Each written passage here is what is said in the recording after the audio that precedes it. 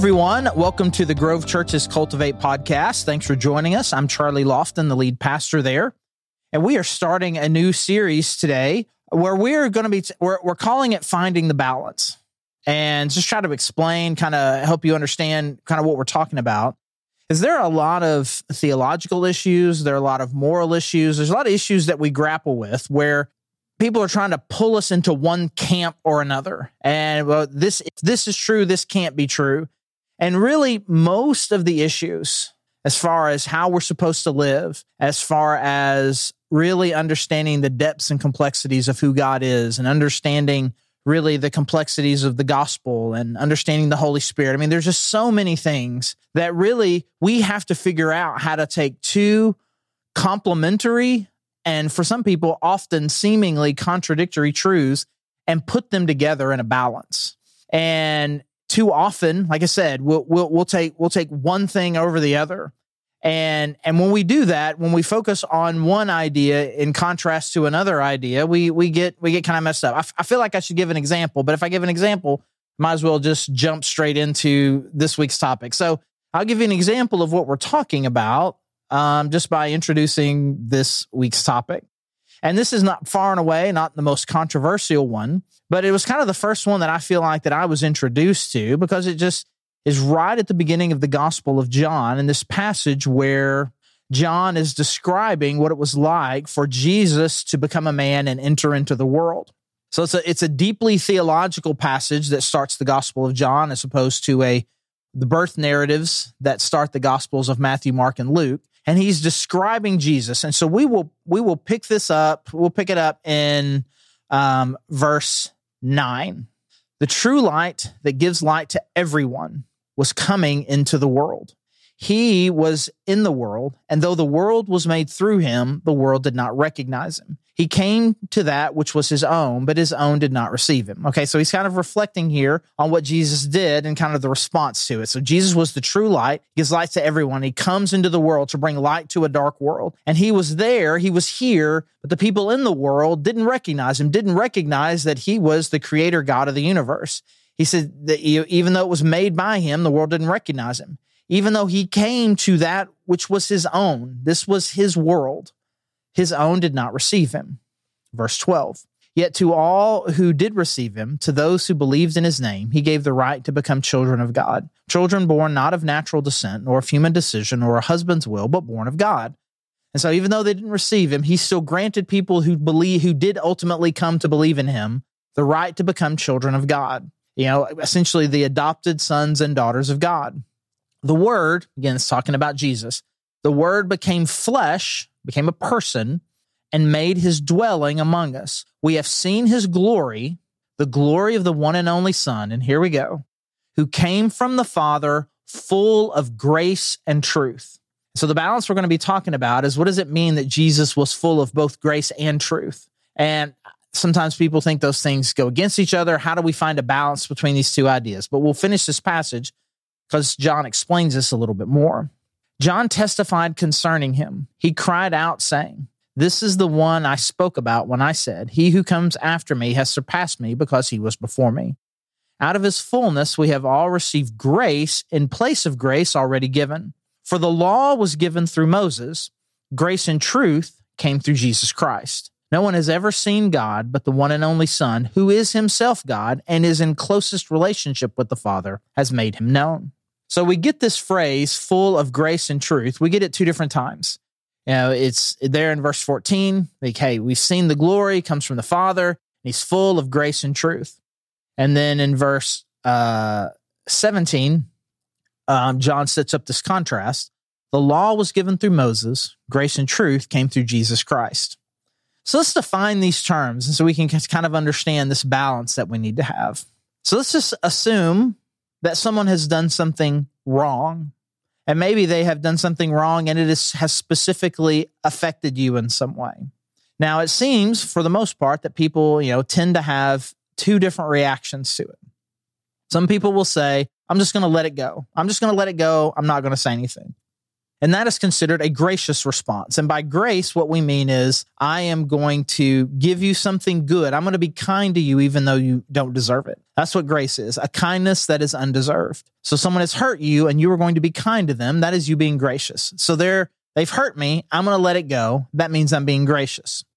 The other thing is, hey, they've hurt me. Well, since they've hurt me, there's some things I got to tell you. I'm going to tell you what you did. I'm going to tell you what's wrong with you. I'm going to tell you your problems. I'm going to tell you you're a terrible person. I'm just going to tell you some truth. I'm going to tell you some truth. And that, again, those are typically our two main responses when someone has hurt us. That I'm either going to be gracious by letting it go, or I'm going to be truthful and just kind of lay somebody out. Now, Jesus is described as being full of both of those things. And I use the example of how do you react when someone hurts you, because that is in fact the example that is being used here in John chapter 1. The world has rejected God. The world has become a very dark place. The world is full of sin. And how now is Jesus going to come into the world? We see this in John chapter 2. We see it all throughout this gospel, where it talks about how a world that is condemned, Jesus enters into it. And he enters into it not with more condemnation, because the world is already condemned, but he enters into with a desire to save the world. Okay? So Jesus, he is full of both grace and truth. And so he sees us in the situation that we're in. And we talked about this in our What is the Gospel series. And if you didn't listen to that, I encourage you to go back. You can check that out. It's 3 sessions long. And so Jesus enters into the world, and not to condemn the world, but to save the world. He's full of grace and truth. And so there's both elements of there. So we have done damage to God, and Jesus is full of grace. But that does not mean that he lets it go, that it's no big deal. It is a big deal. He's also full of truth. And that does not mean that he came down here to add condemnation to us and to just harshly criticize us. That is not what he did. He was full of both grace and truth. And so there was a real acknowledgement of what we had done, of the seriousness of the consequences of sin. When he saw sin, he confronted it. But he was also very kind and very gracious in the way that he dealt with us. And so when we think about Jesus, and so we'll talk about this with this particular issue. We'll talk about it both and how it relates to Jesus, and then how it relates to us as people who are supposed to be modeling after Jesus. And so Jesus, being full of grace and truth, in the way that he relates to us, he loves us well. He is gracious with us. He's not coming to condemn us, but he also, when he confronts sin, he says, that is sin and that is not appropriate. It is wrong, and you are hurting yourself. You are hurting God, but not in a condemning way. And so the gospel is a real, truthful confrontation of what sin is and its consequences. It is not sweeping anything under the rug. It is forcing us to face the truth of the reality of both the short-term and the long-term consequences of our own sin. And so it is full of truth. And at the same time, his response to us is completely full of grace. Romans 5 describes it as while we were God's enemies, Jesus Christ died for us. So this is something, so he is giving us an unmerited kindness by being full of grace, by not, even though he is telling us the truth, he is giving us a way out from the consequences of the reality of our sin. And so he perfectly brings both of those things together fully. And so then we start thinking about us, and we start thinking about the way that we interact with people. And again, I feel like very often when someone has hurt us, we feel like we've only got the two choices. I can be gracious and let it go, or I can tell you. And neither one of those things in and of themselves are necessarily great.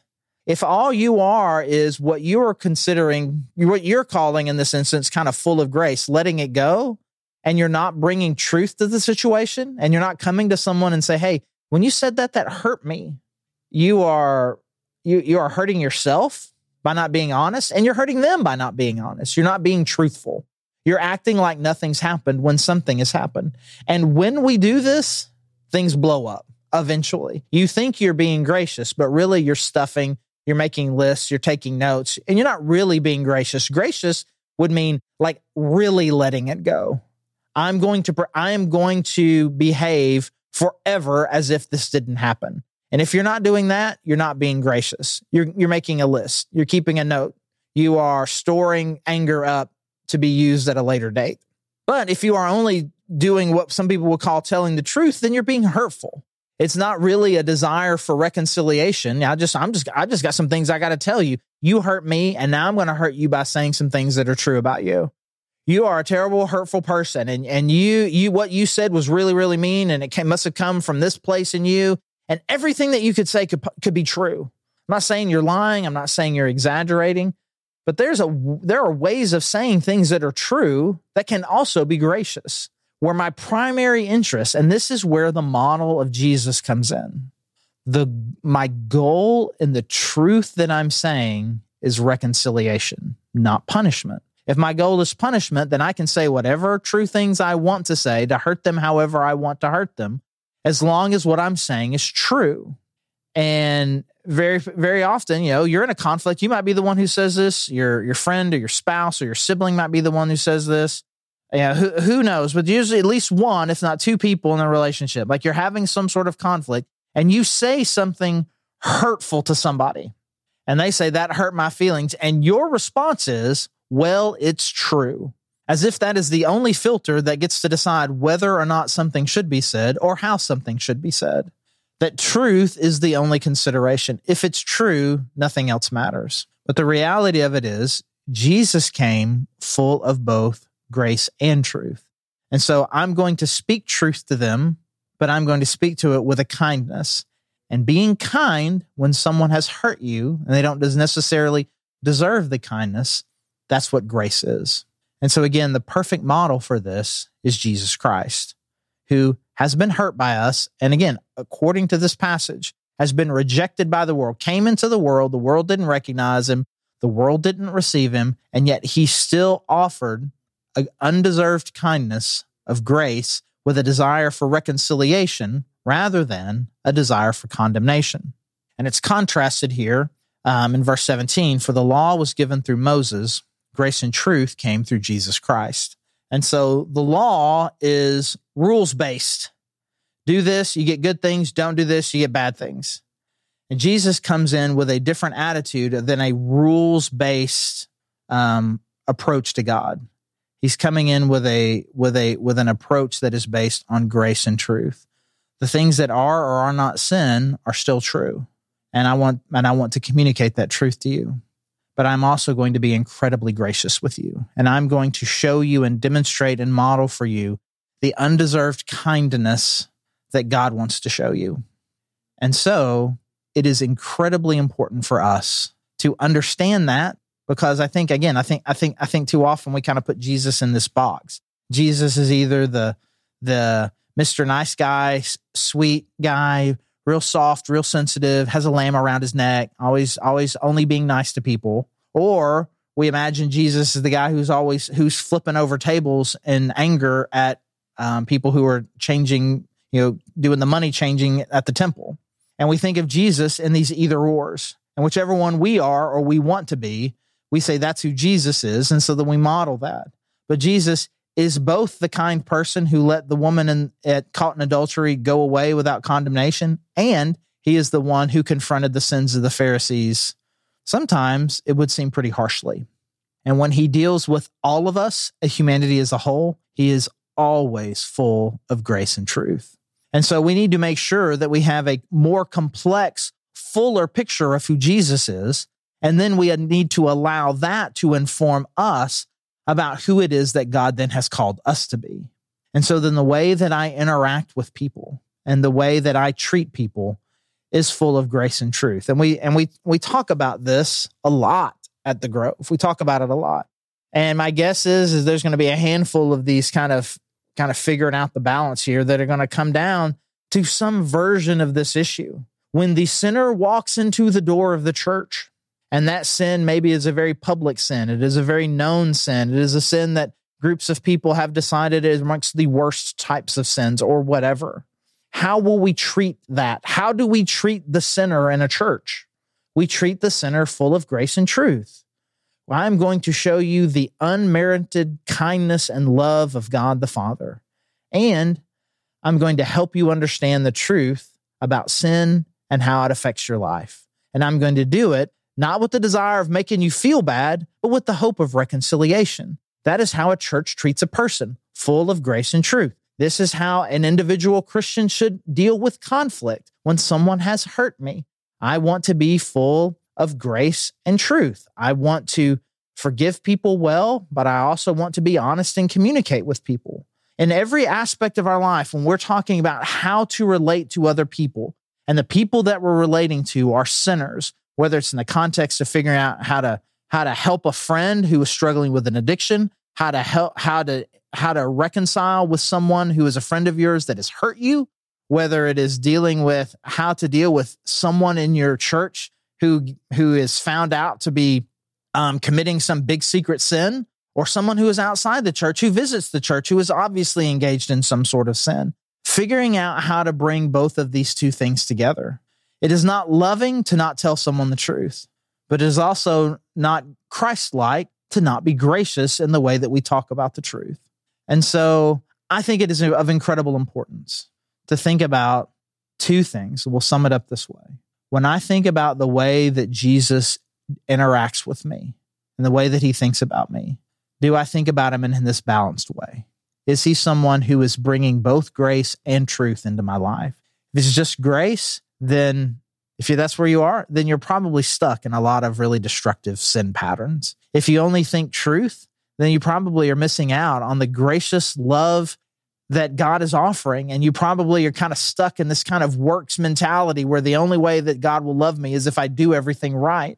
But if I recognize that Jesus is full of both grace and truth, then I will be someone who is getting better in my walk with God and can also rest in the unconditional love of God through his son, Jesus Christ.